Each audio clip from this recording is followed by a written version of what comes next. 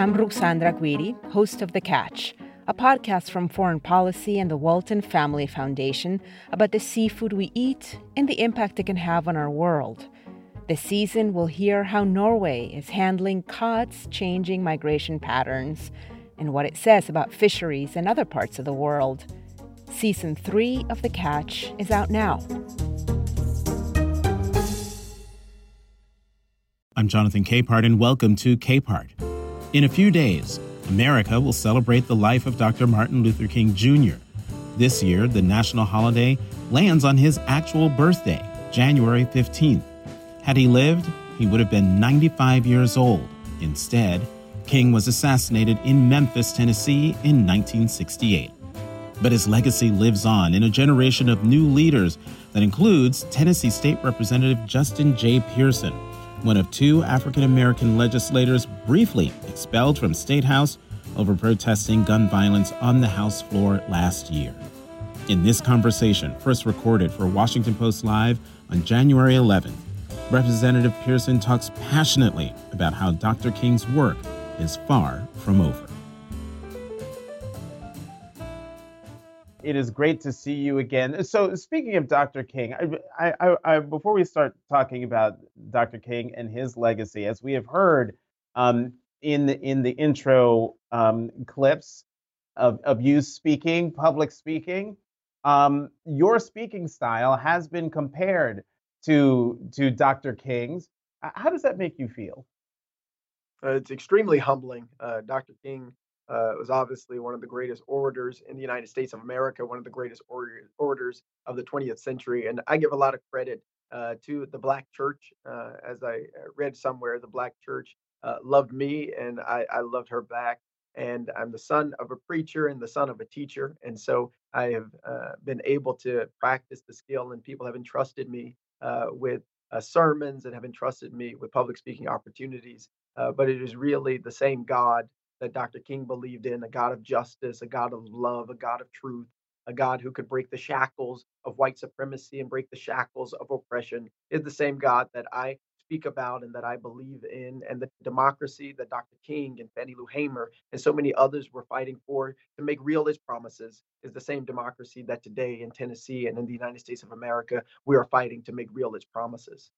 Well, I was going to ask about the Black church later on in the conversation. Well, let's talk about it now, because as you just mentioned, you are the son of a preacher. You preach yourself on Sundays in church, and as you know, and folks watching know, Dr. King and other civil rights icons like the late Congressman John Lewis rooted their fight for justice, for equity and justice in their Christian identity. I'm just wondering, how has the role of the church, of the Black church, evolved since the civil rights movement in the 50s and the 60s? Yeah, I mean, the Black church and the ethos of it, the roots of it come from our time in bondage, enslaved in the United States of America, right? It was, as Baldwin often talks about, people did not expect that people of African diaspora would take Christianity and turn it into something of liberation rather than of oppression. Because for a very long time, you had white overseers and white plantation owners who would use the Bible as a tool to oppress those whom they enslaved and human trafficked.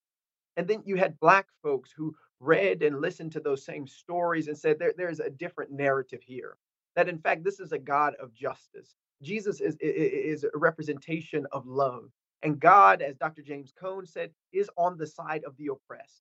And so the God and the Christianity that was formed even there, right, in the places of the most cruel and inhumane oppression that has happened in the United States of America, Black folk have been able to find strength, to find power in a faith that was rooted in the breaking of chains, in a God that would not leave the people in Egypt in bondage forever, in a God that does not leave those who are sick and those who have infirmities in that position, but instead, in Matthew 25, it reads that those who will enter the kingdom of heaven are the ones who fed the hungry.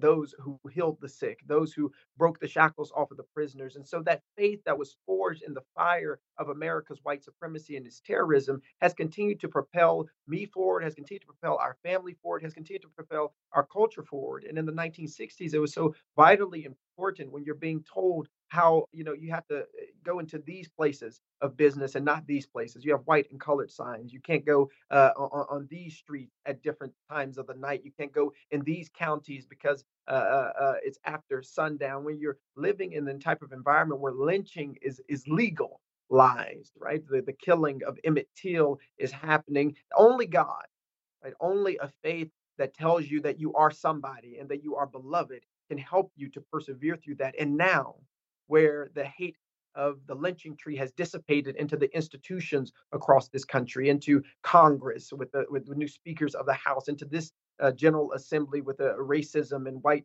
supremacy proliferating through its walls and into the papers of its legislation, it is only going to be through a faith that is centered and that is rooted and that is grounded in a God that gets us through and beyond oppression into thriving, that we are going to be able to be made whole and to make this nation whole into what it can be. And so the Black church has taught me that. And I'm really grateful for all of the lessons, but truly the lesson that God is on the side of the oppressed and that God does not end the story with oppression, that there is always a promise of resurrection to persecuted people.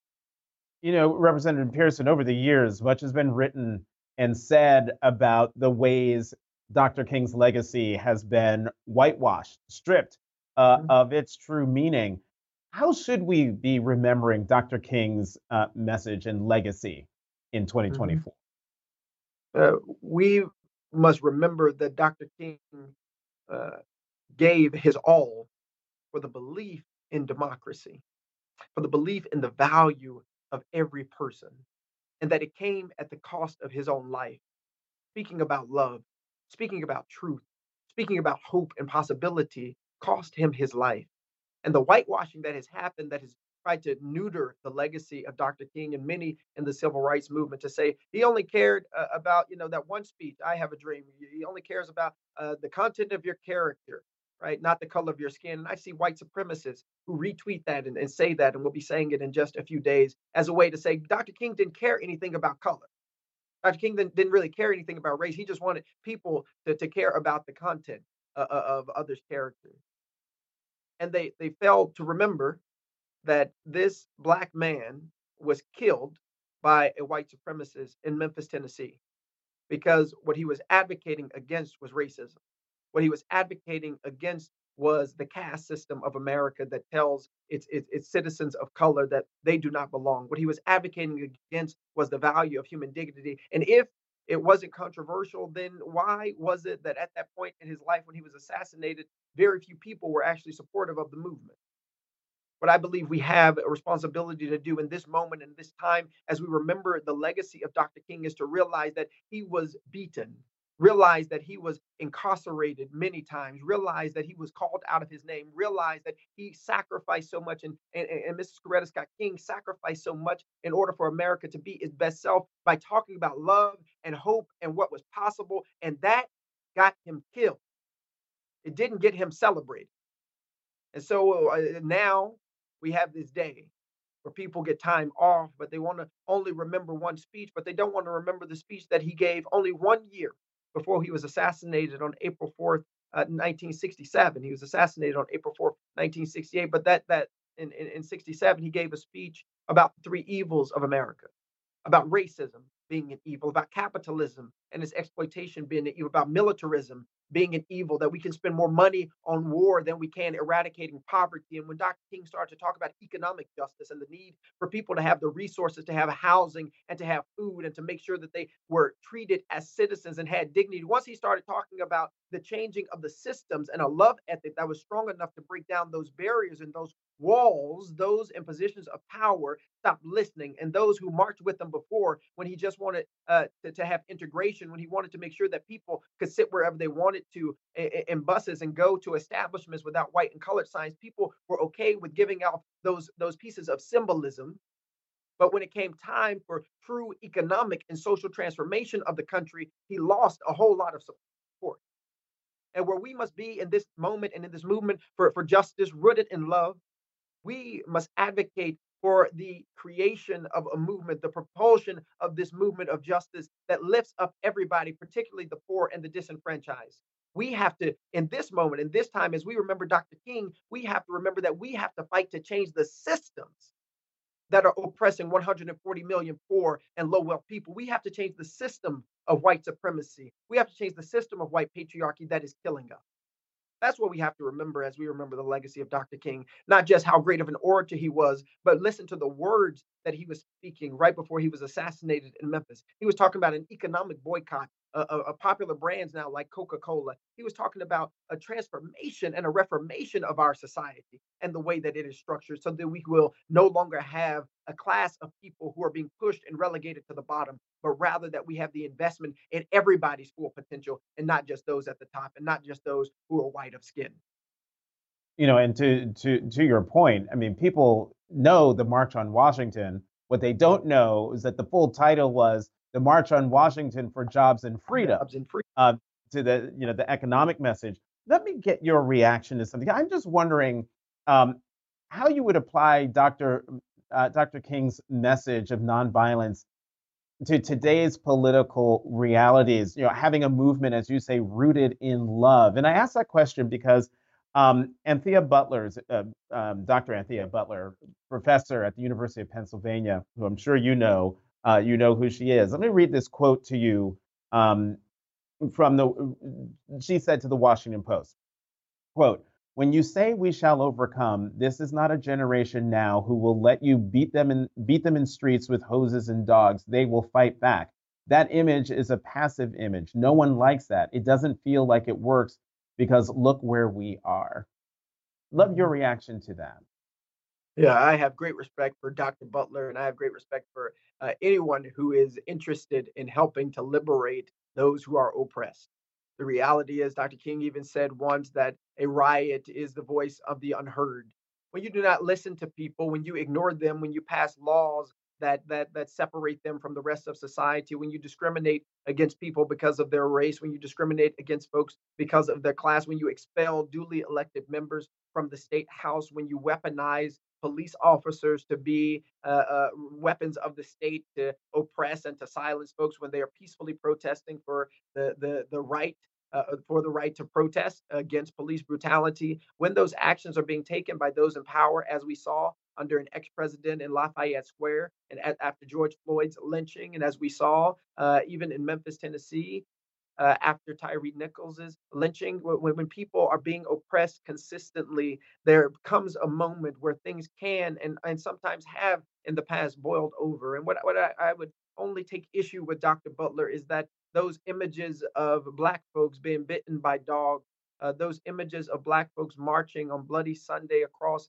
the Edmunds Pettus Bridge, including the great Honorable John Lewis, who were beaten by those on horses and on horseback, these white supremacists who were committing violence against them, those children who marched in Birmingham, who were singing, "Even if my mama and daddy can't go, I'm still going." I do not believe that that was an act of just pacifism. I believe that there is some moral courage that it takes to be willing to risk your body and risk your personhood for people who you will never meet. They never knew our names, but they knew that we would be inheriting this country. And so they gave what they could, the best of their service, and nonviolent resistance is how they contributed to the movement. And the question for us is, can we get tens of thousands and hundreds of thousands of people to resist to the oppression? Can we get children to go out and to march against their deaths in schools by fighting against gun violence? Can Dr. Butler and I team up to get hundreds of thousands of people to come to Washington to demand that Congress pass the George Floyd and Policing Act? Can we mobilize and organize and activate people in the way that our ancestors did in defense of our democracy? Because what I do believe about this generation and my generation and Generation Z is that the lessons of our ancestors are the lessons that we need in this present moment, because where we are now is not where we would like to be, but it is certainly not where we could be if they didn't put their bodies on the line. It's certainly not where we could be if they did not protest and if they did not advocate in the ways that they did. The reality is that the government has a monopoly on violence as it's articulated in a lot of literature. And so it's not that we're going to outgun the police departments. It's not that we're going to outgun the U.S. military, but it is something quite powerful when you think about the lessons of Jesus, when you think about the lessons of faith, that is there a moral high ground that we can have that cannot be compromised? And when you're talking about the eradication of poverty, when you're talking about a movement for justice rooted in love, the reality is, can we outlove them, and can we outorganize them, and can we outvote them, and can we outmarch them, and can we do more than we ever have done before to change these systems? And the reality is, the violence that is enacted upon Black bodies is wrong and is immoral. And I am never going to okay or say that Bull Connor or the people in positions of power now were ever right. What they did was immoral, and the violence they enacted upon Black bodies, it resonates to us today. And the reality of this moment is, even if they are not swinging with billy clubs, today they swing gavels in the Tennessee General Assembly. So what will we do about that? Will we elect more leaders who are Black and who are progressive into positions to stop the proliferation of bills and of legislation that's reducing us to second class citizenship? 20% of Black people in the state of Tennessee cannot vote. How will we fight back then?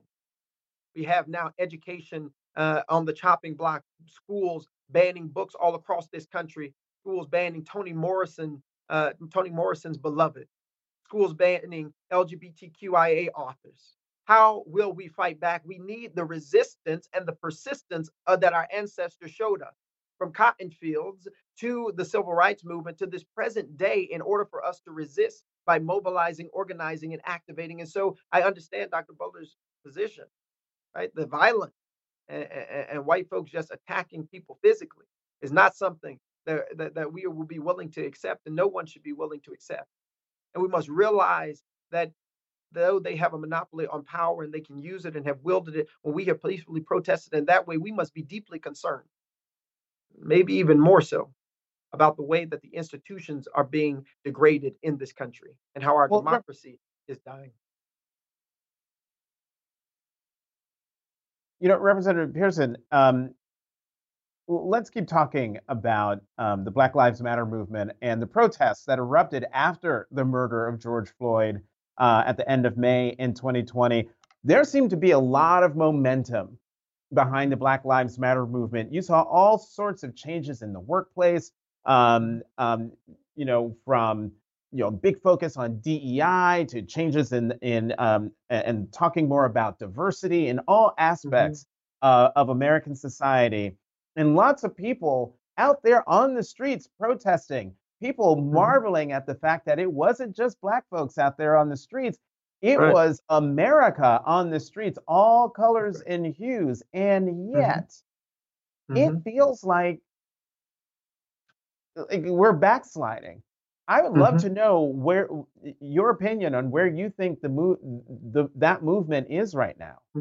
The reality is, Black lives always matter, and I believe that the movement helped to highlight and really showed this country the disparity and the experiences of Black people who are dying at the hands of police brutality more than white folks. The people who are suffering under the weight of incarceration. Over 2 million people are incarcerated in this country, disproportionately Black folks. The reality that the majority of people dying on death row are Black Americans, despite us only being 13% of the population. I believe the Black Lives Matter movement has shown this country a reflection of itself. And in that moment in 2020, I do believe it galvanized people in a way that I have never seen before, and that many people have never seen before across the spectrum, which is really powerful and really great. But the reality is, a movement has to have momentum to continue to propel itself forward. And what we are seeing and what we have seen, even during then, is a white lash. When Reconstruction happened after the Civil War, there was a decade of Reconstruction, people getting married, educational facilities like Howard universities and others coming about. And then you get a white lash, where the people who care more about the status quo than about justice, they do everything they can to reduce those rights. And we see this after 1960s. You get all of these laws passed, and then you get the Supreme Court say, you can integrate schools, as slow as you want to. And southern states decide to do that. You get this in 2013, where the Supreme Court in Shelby County v. Holder says the Voting Rights Act is losing its power. These southern states no longer have to abide by federal decree. And so what do? Immediately, states started to pass laws that made it more difficult for Black people to be able to engage. We have the George Floyd moment, Breonna Taylor, Ahmaud Arbery. We see progress, corporations starting to pay more attention to DEI. We see cities passing laws that help to prevent the tragedy that occurred with Mr. George Floyd and his lynching. And then we get a white lash. State senators and state representatives and governors start to pass laws that prevent localities from being able to do things like have civilian law enforcement review boards, like in Tennessee. We see racist Ron DeSantis down there, the governor of Florida, having an entire campaign launched on anti-wokeness. Like this white lash is what we get. But this is a part of America's history. This is who we are. And the reality is we have to remain persistent. We have to remain focused. We have to remain committed. That we being those who care about justice, those who care about democracy, cannot waver in our commitment and our belief and in our vision for a better country that is more equitable and that is more just for everybody. But the reality is we're always going to face pushback. Right, we're going to face pushback. And this is a good segue in the about 5 minutes that we have left to talk about just real world politics. We're coming into a 2024 presidential election. And there are a lot of people who are concerned that African Americans, particularly young African Americans, aren't going to vote because of disappointment over the George Floyd Justice and Policing Act going nowhere, or nothing happening on voting rights.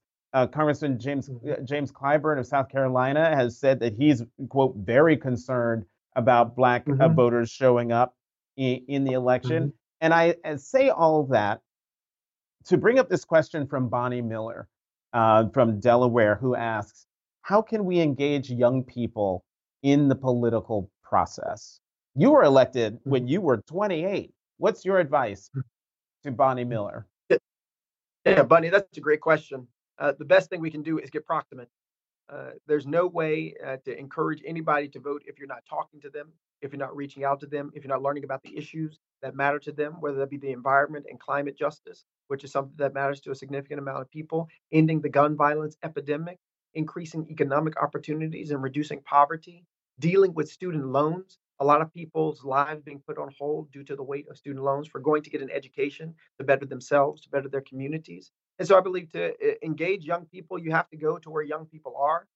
For like social media, that can be on TikTok, which we're launching and trying to do work on, all the way to going to the high schools and the colleges to make a case for our democracy, to make a case for the issues that they are saying matter. Because the reality is this is a very pivotal election. Again, it will likely be a rematch between President Biden and Vice President Harris against the ex-president. And so we are going to need young people and Black people in particular, who have been stalwarts of democracy since its founding, to show up and to participate actively. But the only way young people are going to show up is if we go to young people, ask what they want, support them in running for office, support them in the policies that they're looking to change, and really engage them in this process. Because as one person said, we're borrowing the present from the future. And we really have to invest in our future generations and younger people's issues if we're going to have to win not only the election, but help to preserve our democracy into the future.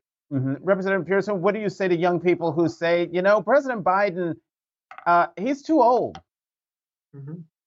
Yeah, I've heard that comment before. The reality is President Biden and the ex-president are roughly the same age. The question is not about age. The question is about, do you want to live in a country where our values and our beliefs are more possible? Do you want to live in a country where we can actually create positive change on the issues that matter to us? That would be much more possible under a Biden-Harris administration than with the ex-president, who is an avowed white supremacist, who said in Charlottesville that there were good people on both sides, while folks were chanting "Jews will not replace us," and while they were yelling vitriolic things to Black folks and to queer folks. It's the opportunity for us to preserve our country, or we're going to have a person who has already admitted that they want to destroy our democracy and be a dictator on day one.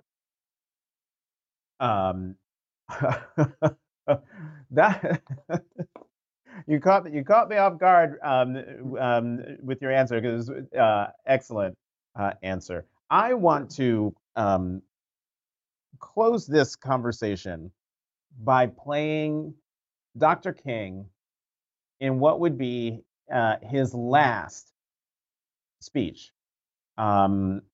alive. Let's listen to this, and then I'm going to ask you for a quick reaction on the other side.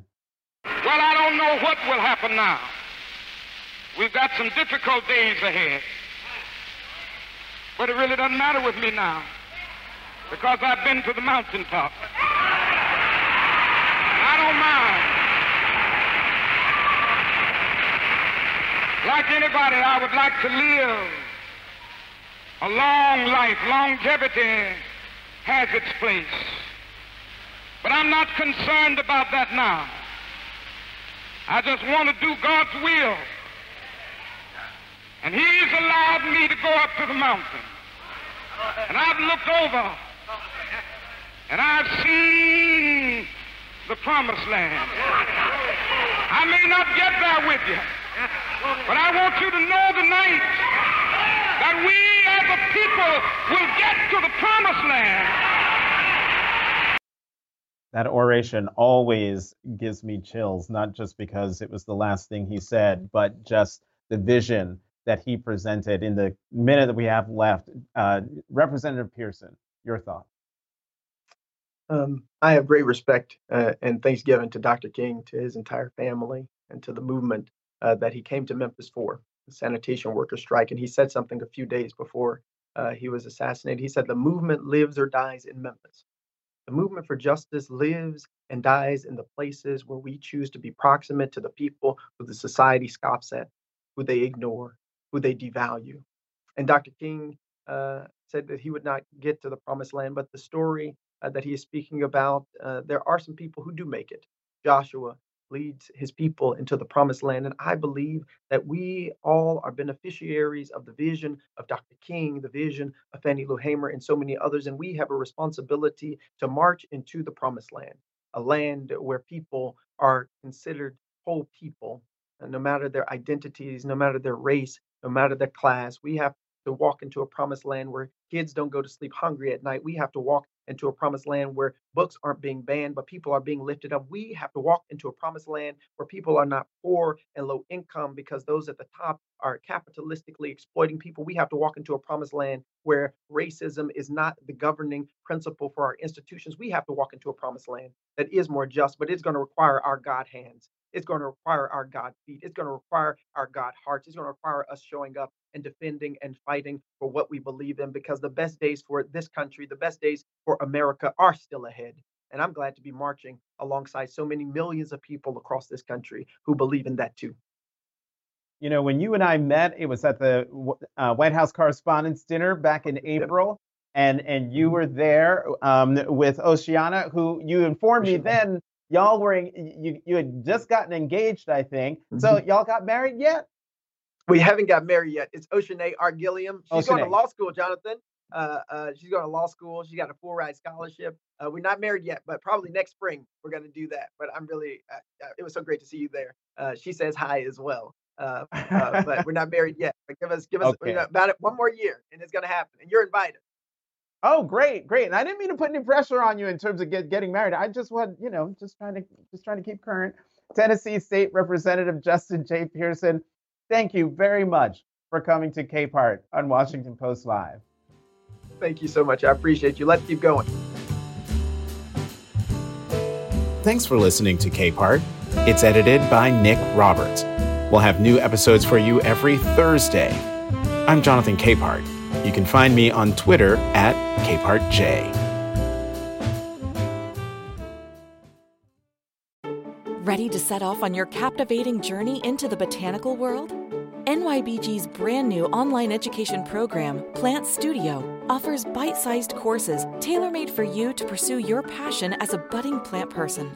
Guided by professionals, dig into gardening, botany, floral design, landscape design, and more. Grow your skills with online learning your way. Register at nybg.org.